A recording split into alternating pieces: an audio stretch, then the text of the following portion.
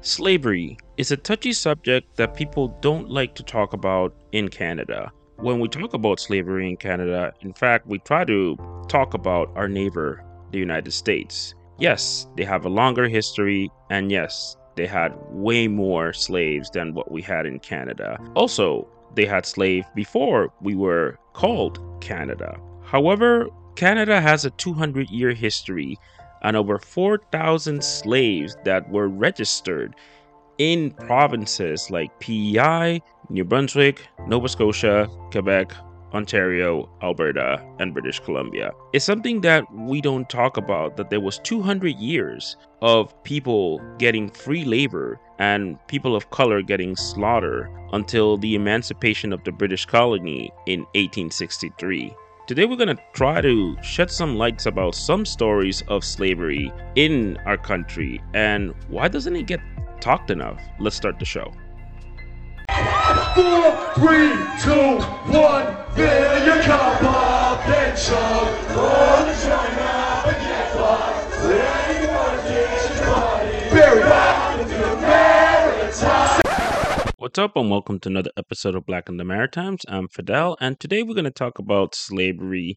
This is a touchy subject because it's kind of complicated, but you don't hear about it a lot, not in the mainstream media, not in the history books, not in any type of books in Canada. And we're referring to Canadian slavery just to make sure, because again, if you want to talk about U.S. slavery, there's tons of books, tons of documentary, tons of films. It is kind of silly the amount of information that we have about the United States than uh, information in Canada, which is again it's kind of crazy that that is this case, and we're gonna try to explain why, and also hear some clips of why is it forgotten. And I will tell you a little bit of that myself. There's a reason why people want it to be forgotten. One, because slavery in Canada is really complicated. Why is it complicated? Because we have the blacks, which is this podcast mostly about black people, people of color in Canada. But we have the indigenous, and slavery for the indigenous is way different than the slavery of blacks. And hear me out. The reason why it is so different is because the repercussions of slavery and colonization are still affecting the indigenous in a heavy way till this day. We just recently discovered graveyards of children in residential schools. So the people of color didn't have to go through that. They weren't recolonized, they weren't retrained as much as the indigenous, because the indigenous were already here. The slaves, the black slaves, were brought either from Africa or the United States. So that's the main difference. The main difference is that there's two sides of this. Now, out of respect for the indigenous people, and we are in indigenous land, we can't tell that story. That story belongs to the indigenous to tell. As a black man, I would not feel comfortable talking about that story because it's so long and it has so many repercussions that we could spend years talking about this from the perspective of the indigenous. So that's one of the reasons why Canada never talks about it, because there's two sides on it. The other thing is that a lot of the people that founded Canada were slave owners. That's the other part. The part that they don't want you to know is that people that you may not even know, like John MacDonald, Ephraim Johns, Hazelton Spencer, David William Smith, and Francois Bavey, they were members of the Parliament of Upper Canada and the Legislative Assembly. So a lot of the people that founded this country were slave owners, and we don't talk about that. We don't want to talk about that because that doesn't look nice in our history. So that is one of the things. And the other thing that we want to make sure that we don't leave is that slavery is something that, because we have a neighbor that has so much history and has so much things that you could talk about, we tried not to make that conversation happen in our side, just because again we're dealing with these type of things today, and the government doesn't want to talk about reparations and things like that. Although I do have to say that in recent years, because of Emancipation Day and the black funding that they have done to nonprofits and things like that, it has gotten better. But talking about those issues means that there has to be some type of, repercussions, or there's been apologies or things like that. So we don't want to get to that because we don't want to look like the United States. And we always look to the United States as, oh, they're really, really bad. So we're not that bad. So those are things that we have to take in consideration when it comes to slavery in Canada. We're going to play a clip from the CBC that talks about a documentary called Enslaved. I saw it. Is Samuel L. Jackson in it? It's very interesting. I think it's 3-part or 4-part series. You can watch it on CBC Gem for free. But we're going to talk about this clip about what they say about slavery in Canada and why is it forgotten a lot. So let's hear it. People who were enslaved were held in this cell until it was time for them to be shipped out. Enslaved is a new documentary series on the history of the transatlantic slave trade. This fake currency was created to be used in Africa to buy a human being. The director of the series was shocked at the sheer scale of it all. I didn't know we were talking about 400 years of trafficking in Africans. I didn't know that we're talking about 12 million Africans trafficked. To buy a human Enslaved is part of a new surge in interest, from Janelle Monáe's Antebellum We are the future. to the new series, The Good Lord Bird, I am here to defeat slavery. and the upcoming series, The Underground Railroad. Chattel slavery is in the spotlight. And when that happens, Canada tends to play the hero, such as Brad Pitt as the Canadian in 12 Years a Slave. We've enshrined 30 years and painted ourselves as only good abolitionists who saved Black Americans.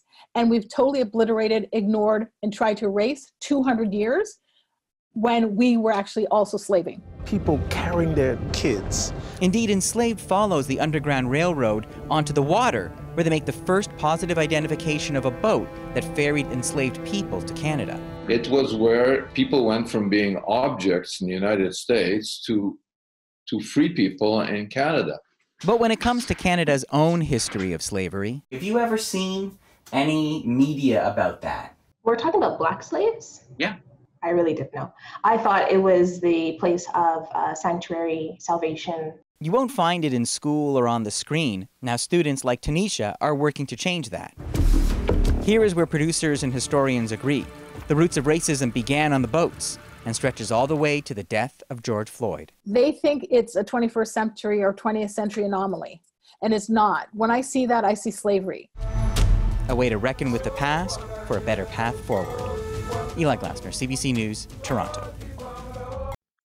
That's one of the reasons that Canada tries to kind of hide the slavery, because we tend to look as the heroes. And the reason why we tend to look as the heroes is because it was so worst in the United States that we say, well, we were better slave masters. And to be honest, there's nothing good about being a slave master. There's nothing good about it. And that's one of the things that Canada wants to portray. We want to portray the Underground Railroad. We want to portray that the liberated blacks came here, or they came to be liberated because we abolished slavery first. But we really had 200 years of slavery here. And it's something that we don't see enough. We don't actually see that. You can see it in places like the Book of Negroes, which we can talk about that a little bit. And we're going to play a clip from a student of Canadian History 101, and he explains a little bit about a place called Birchtown in Nova Scotia, that it looks like a place that has a lot of rich history of Black people, and it's the place that we get most of the stories of the Underground Railroad. But he kind of explains it pretty good of what the town in Nova Scotia has the history of, and explains it how Negroes were actually treated in those days. And this town was actually founded by Black people in Nova Scotia. If you don't know, Nova Scotia has the richest Black history in Canada, and the slave trade came through Nova Scotia at some points, also came through Quebec. But that is something that we want to emphasize. So let's play a clip by this student. The channel is called Canada History 101. There's only one video posted, but it's really, really good video. So I'm going to play that and we're going to analyze it. Hello, this is Canadian History 101. I'm your host, Hide French, and today's topic will be on Birchtown. So what is Birchtown? Well, Birchtown is a small community located just outside of Shelburne. To the naked eye, it may seem like every other small town, but it is in fact rich with history. This town was one of the reasons that inspired the well-renowned author Lawrence Hill. In one of his novels, The Book of Negroes, Birchtown is mentioned as one of the main characters in the name of Aminata Diallo ventures through it on her journey. Birchtown is a piece of historical magnificence to Canada, and every Canadian should know its past. Let's start with the beginnings of Birchtown. So, how did it all started? Well, it was the beginning of the American War of Independence, and slaves were recruited by the British for the war. These slaves were loyal to the British Empire, so they would be known as the Black Loyalists. In exchange for their service, the British promised them their freedom and some land. So, when the war ended, many settlements were made all over New Brunswick and Nova Scotia for these loyalists. The biggest and most recognized out of these was called Birchtown. It was 1783 when the town was created. It was founded by Stephen Bluch and named after Samuel Birch. These two would be considered the two most important figures in Birchtown history. Stephen Bluch was known as the commander of the companies of the Black Loyalists when they first settled in Birchtown, and was the leader of the Free African Americans during this time. He was also one of the people that heavily influenced where Birchtown was to be settled and helped people in the community by being a teacher. Samuel Birch, on the other hand, was a general and was responsible for recording the names of the residents in the Book of Negroes. Not to be confused with the book written by Lawrence Hill, this was a document that contained details about the names, ages, places of origin, and personal situation of the people. He also created birth certificates, which were passports that established the freedom for these people. During this time, Birchtown had a population of around 1,500 to 2,000 people, and the population grew even higher as loyalists that have stayed in Shelburne were being attacked. These acts of violence towards the loyalists from the citizens of Shelburne caused them to move to Birchtown. This would be known as the Shelburne Riots. Although the population of Birchtown seemed steady, it has drastically decreased because of the departure for Sierra Leone. So what was this departure for Sierra Leone? Well, the people of Birchtown lived through a very tough lifestyle. This is because they had poor land, inadequate supplies, harsh climate, and experienced discrimination. The people of Birchtown and many other loyalist communities thought that they were not promised what they deserved from the British Empire. Because of this, the Brits agreed to letting them move to a settlement called Sierra Leone in West Africa. Many Black Loyalists agreed to this proposal and set sail. The majority of these people were from Birchtown, and it greatly affected their population. Now let's look at the rest of its history from then to today. Even though many of the citizens have left Birchtown because of the Sierra Leone, there were some who stayed, and it still survived as a small rural community. In 1994, the Black Loyalist Heritage Society made applications to the National Historic Sites and Monuments Board to have the landing of the Black Loyalists in Canada recognized as an event of national historic import. This would be granted in 1996 as they honored the Black Loyalists by creating a park and unveiled a monument in their memory in Birchtown. In spring of 2015, a museum in the name of the new Black Loyalist Heritage Center was opened, and it takes visitors on the journey of the earliest settlers to Nova Scotia. Visitors can also trace their heritage through the names from the Book of Negroes. Now, as you could hear, you can see the history of how the English kind of traded with the slaves, blacks, saying, hey, look, we're going to give you your freedom if you fight for us, and we're going to give you some land, which eventually this turned into Canada. Again, this is one of the reasons that we don't talk about it is because a lot of the naysayers said, well, it wasn't Canada at that point. It was different provinces that became into Canada.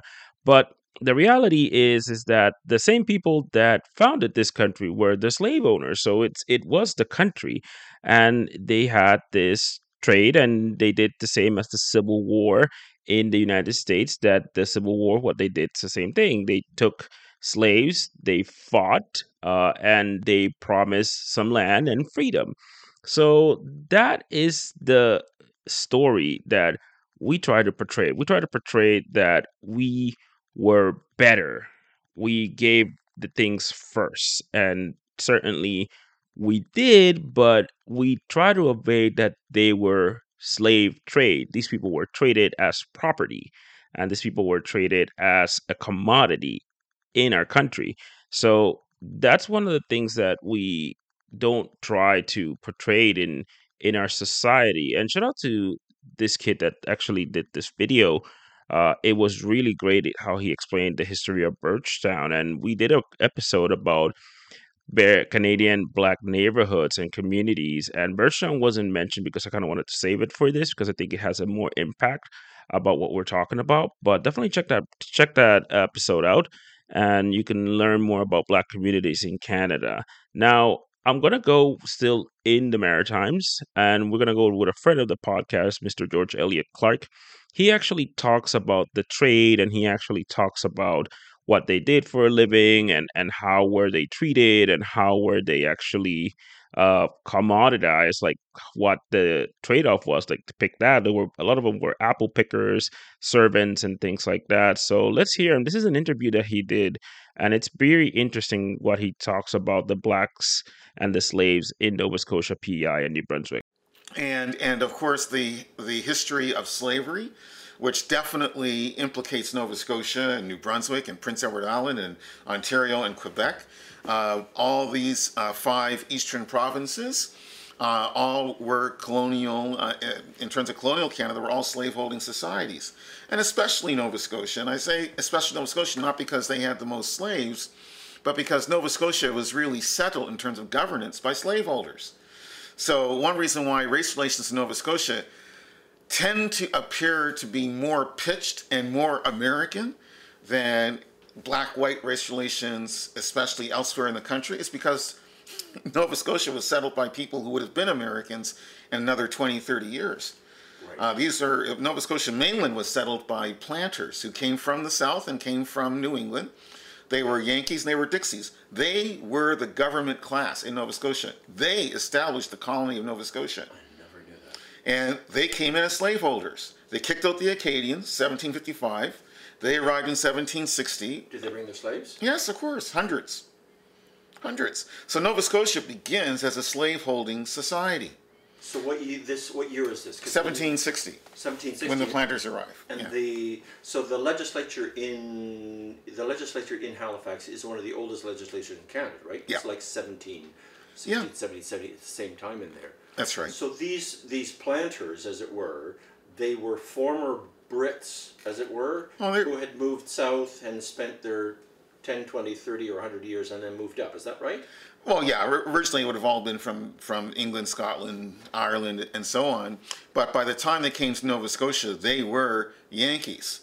They may not have yet called themselves Americans because America didn't yet exist. They were Yankees. But they were Yankees. And if they had not made the move in 1760 to Nova Scotia, in 1776 they would have been amongst the rebels against the British.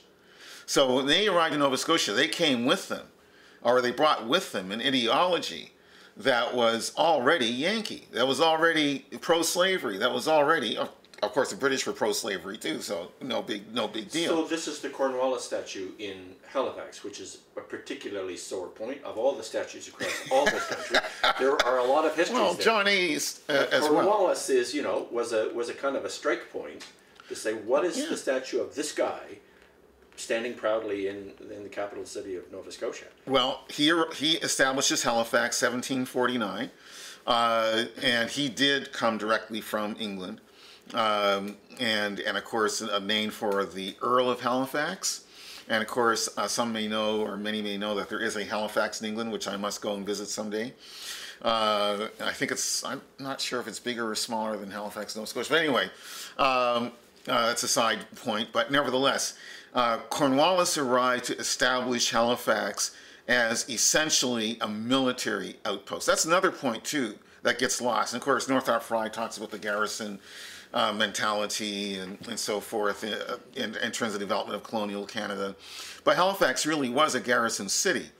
And the reason why was because of Fortress Louisbourg, which was, of course, a bastion of French power. And the Americans, or people who were going to become Americans, another generation, really felt threatened by France and felt threatened by Fortress Louisbourg. So they needed to have a port where they could muster their military vessels, sailing ships, of course, in order to attack Louisbourg. And Halifax was the best port from which to make that operation because it's ice-free year-round. Now, in the days of sail, having an ice-free port in the North Atlantic gave you a huge advantage over all the other European militaristic imperialist powers active in the area, which basically would have been France for the most part. No Spain, no Portugal. No. They were Holland's done. Yeah. Germany never tried. No, they didn't exist yet. They didn't exist yet. That's exactly. right. Prussia organized Germany in the mid-19th century. Right. But in any event, so in the contest with France, Halifax became a major military asset. And that's another point, too, in terms of discussing race relations earlier. Not only was Nova Scotia founded as a slave-holding colony, well, like others as well, but particularly because of the fact its base was American or Yankee, it had a whole different attitude. It was very serious about slavery, as was New France, which is now Quebec, but New France, in fact, had the most slaves, 5,000. So the slave owners in the new Nova Scotia, so to speak, they didn't have cotton farms. So what were they? They used their slaves for the cornfields or the lumber yards or the fish or... Yeah, a little bit of everything. Small-scale operations because the economy, the climate did not allow for major plantation-type farming. So the slaves who were brought in as essentially household servants because these were aristocrats as well. So if you're going to be an aristocrat, you got to have a few servants who, of course, are slaves. But they were also used for apple harvesting and orchard work. Many people may not know that for a long time, well into the 20th century, along with cod, along with the fisheries, Nova Scotia made a lot of money selling apples, especially to Britain. So the apple harvest was very important, and so slaves were used in the apple industry early on with the arrival of the planters. Now, on this clip, George Elliott Clarke talks about slavery in the 1700s. The Proclamation of Emancipation, that was when the British government said that the slaves were free, was in 1863. This was 163 years later. So you can tell that from the 1600s to 1863, slavery was on and popping in our country. So in this case, you could see what they did, who brought them here, and what exactly was the trade-off. I mean, what was built? Because there was a lot of things built with these people. There was a lot of wealth built out of the backs of a lot of black people. And again, we are only showing the Black people, the African descendants, we are not showing the indigenous side, which is a whole nother story. And it's a whole nother different topic that, again, the repercussions are still going on to this day. So definitely something to think about. And again, George Eliot Clark is not the only one. There's a lot of knowledgeable people that knows about this way more than anybody else in Canada, but they're not really, these people are not teaching classes all over or giving speeches. Some they do, like George Eliot Clark. They have books and things like that, and you could definitely check them out. George Eliot Clark has a lovely book. You can check it out on Amazon. He has his recent one, and we did an interview. You can look it up as one of our past episodes. But this is another researcher from York University. I want to play a clip from her, and you can tell, and she kind of explains why is it a forgotten history. That's what she kind of explains, a forgotten history. So let's hear. Canada is very much entangled in the long history of the transatlantic slave trade. And we need to continue to do a better job of presenting that in our historical past.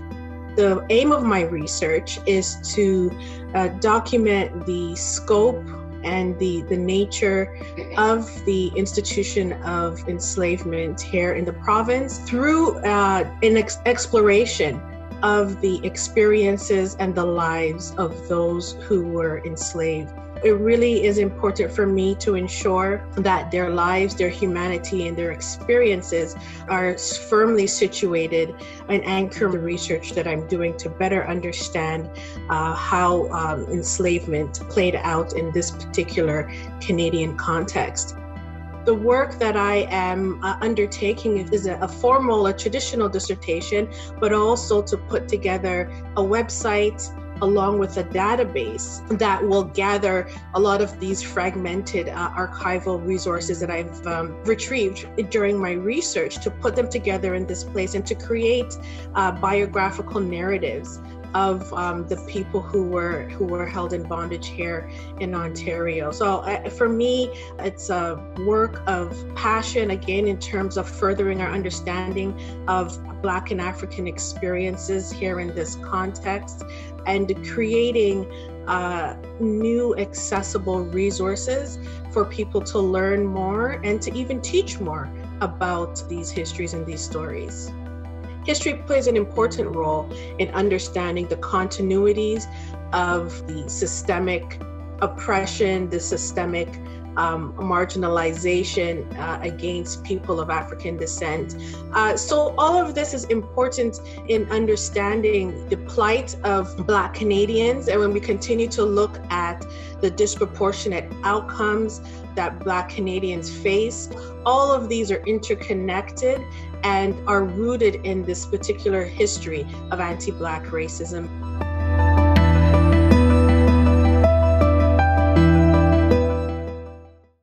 Shout out to Natasha Henry. She's the researcher and the person you heard on that clip.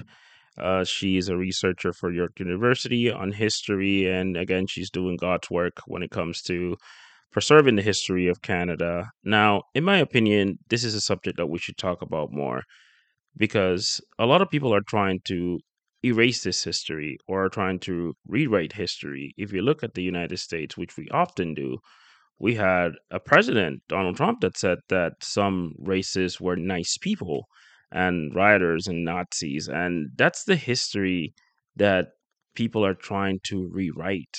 And again, it's easy to be detached from this history because most people were not affected by this. Some people were not part of this. So it's so detached from their realities. But when you're a person of color and you see police brutality, you see that the penitentiary system is full of indigenous and people of color, they're about 50 to 75%, sometimes 80% in the penitentiary, when we're not even 10% of the country. It's alarming to you. You got a reality check real quick that, this happened because of a history, and we don't want to repeat this. We want to make it better. But in order for us to make it better, we need to learn from our past. And this is a history that we tend to not talk about it, or try to erase it, which is kind of shameful within our society and especially our government that doesn't put more funding on our education system, that doesn't put more funding or more emphasis in these things. So again, there's a lot to talk about here, but as a country, we need to do a bit better and not erasing this history, in trying to embrace it and talk about it. For this last thing, we're going to play a story out of Quebec. This is a pretty cool story. I mean, it's sad, but it's pretty interesting. And again, it comes from a channel called Canadian, and it's based out of Quebec. The story is based out of Quebec. So hope you like it. And again, thank you for everybody that's listening. Please give us a rating on Spotify, Apple Podcasts, or wherever you hear it. And shout out to the people that are donating on PayPal and Patreon. That really helps. If you want to donate, please do. It helps out the show. So let's play these clips, and we'll see you next time. It's April 10th, 1734, and Montreal is on fire. By the time the flames are extinguished, 45 buildings have burned down, the entire Merchants Quarter. Everything you see around me, ashes. The Hotel Dieu, one of North America's very oldest hospitals, is consumed by the blaze. The nuns who run it race into the streets with their patients. Montreal's worst nightmare has been realized, and the cause is arson. A woman who lived here, Marie-Joseph Angélique, is tortured and hanged for the crime. But today, that convicted arsonist is a celebrated historical figure. And the story of how that happened is a disturbing tale from one of the darkest chapters in our country's history. This is Canadiana.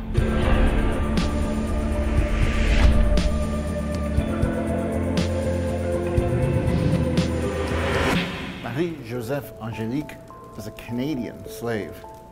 The history of slavery in Canada is too often overlooked, but we had more than our fair share of it. More than 4,000 people were enslaved in New France and the British colonies before the practice was finally abolished. Slavery up here looked quite a bit different than it did on the southern plantations of the 13 colonies. In Canada, the enslaved were usually confined to urban areas, forced to act as servants to the elites. Many were black, taken from overseas or south of the border, while many others were called panis, indigenous people captured in battle and then made personal property. Angélique was originally from Madeira, but forced into slavery. She was sold to a Montreal couple when she was just a young woman. She was bought by François Poulain de Francheville and his wife Thérèse, who lived here on the Rue Saint-Paul, just across the street from the Hotel Dieu. Angélique's life in Montreal was unsurprisingly horrific. The Franchevilles were even suspected of forcing her to carry the children of another black slave. All 3 of her babies died within months of their birth. But at the end of 1733, there was finally some good news. A smallpox epidemic. It killed hundreds of people in Montreal, including François Poulain de Francheville. Angélique had been promised her freedom upon François' death, possibly a twisted bargain made as part of years of sexual abuse. There was finally some light at the end of the tunnel. There was still one person standing in her way, the widow Francheville. She wasn't about to let Angélique go. She wanted to get her money's worth. Angélique fought back. She demanded her freedom and seems to have threatened the widow with burning and roasting. But the widow Francheville still refused. Instead, she was going to sell her. So Angélique began to plot an escape with her lover, a convict named Claude Thibault. He was a smuggler from France who had been arrested and exiled to Canada, where he ended up becoming the widow's indentured servant. Together, the couple came up with a plan. They would escape and find a ship in New England that was headed for Europe. Marie-Joseph Angélique wanted to go home. They would need to hurry. In February, things grew dire. The widow sold Angélique to a man in Quebec City for 600 pounds of gunpowder. The sale would go through as soon as the St. Lawrence thawed, allowing Angélique to be shipped downriver. With the clock of the spring melt ticking, she and Claude had to act fast. Angélique set her bed on fire, a distraction as she and Claude ran off across the frozen river under the cover of darkness. But they didn't get far. The police quickly hunted them down, returned Angélique to the widow, and threw Claude in jail. He wouldn't get out until the day of the next fire. That night, there was an evening mass. Many of Montreal's 2,000 inhabitants were there. Back on Rue Saint-Paul, Angélique waited outside for the widow to return from the service. She was with her friend, Marie Manon, an enslaved Pani woman who worked next door. They played a game to pass the time, seeing who could run across the street to the Hotel Dieu the fastest. A soldier stood in the door to the hospital. A few children played in the street. Suddenly, the soldier yelled, "Fire!" Rue Saint-Paul was burning. All hell broke loose. There were evacuations, looters, bucket brigades trying to quash the flames. Amazingly, no one was killed, but many, including the neighborhood's poorest residents, were left homeless. In the wake of the disaster, a rumor began to spread. Some claimed they'd heard Angélique say, "Ma maîtresse ne couchera pas dans sa maison ce soir." It was the rumor that sealed her fate. The city was reeling, looking for someone to blame. Angélique was arrested immediately and charged with arson, a crime punishable by death. Many witnesses claimed they'd seen the fire start in the attic of the widow Francheville's home. And in a colony where lawyers had been banned by King Louis XIV, it was up to Angélique to defend herself. It was her word against hearsay. One after another, 23 of the 24 witnesses told basically the same story. They'd all heard the rumor. Angélique had bragged that the widow would not be sleeping at home. The source of the rumor was Marie Manon, the Pani slave from next door. But 6 weeks into the inquiry, the prosecution still needed something more substantial than that. Like, say, a confession extracted by torture. So that's what they were gonna get. Until a new witness was uncovered. It was the widow's own 5-year-old niece who told the judge she'd seen Angélique head up to the attic with a shovel full of coal. The little girl looked at Angélique and said, "Tu es montée en haut." That was it. Angélique was sentenced to have her hands cut off and then be burned alive at the stake. After a pathetic excuse of an appeal, her sentence was lessened. She would be hanged and then burned. But first, she would be tortured. You see, a death sentence wasn't enough. Her lover, Claude Thibault, he'd vanished without a trace, never to be seen again. They wanted to know whether he or anyone else had acted as her accomplice.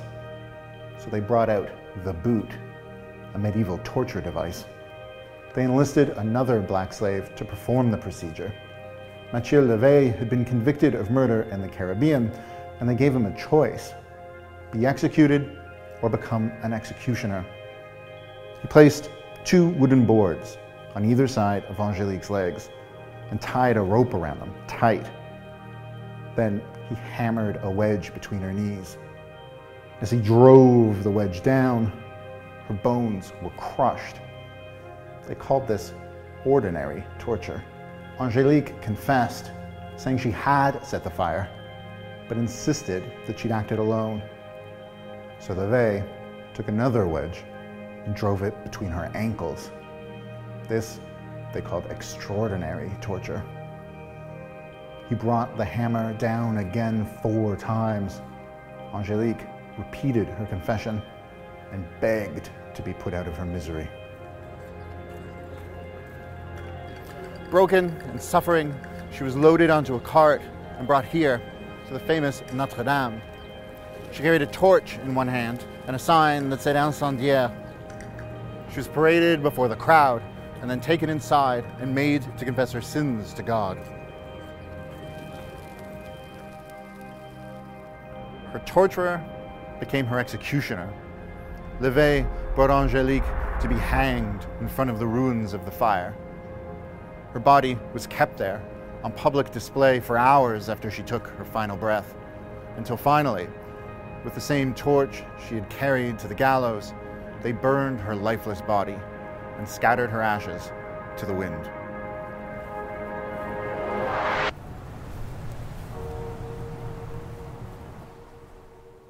The story of the executed slave was buried over the next 2 centuries, forgotten in favor of tales of Canada's role in the Underground Railroad. That is the slavery narrative we prefer to tell ourselves. It wasn't until recently the historians unearthed the preserved documents of the trial, helping to shed light on one of Canada's darkest episodes. Marie-Joseph Angélique has become an inspiration to many. Immortalized in paintings, plays, and myths, she's become a symbol of resistance, still lighting fires more than 200 years after her death.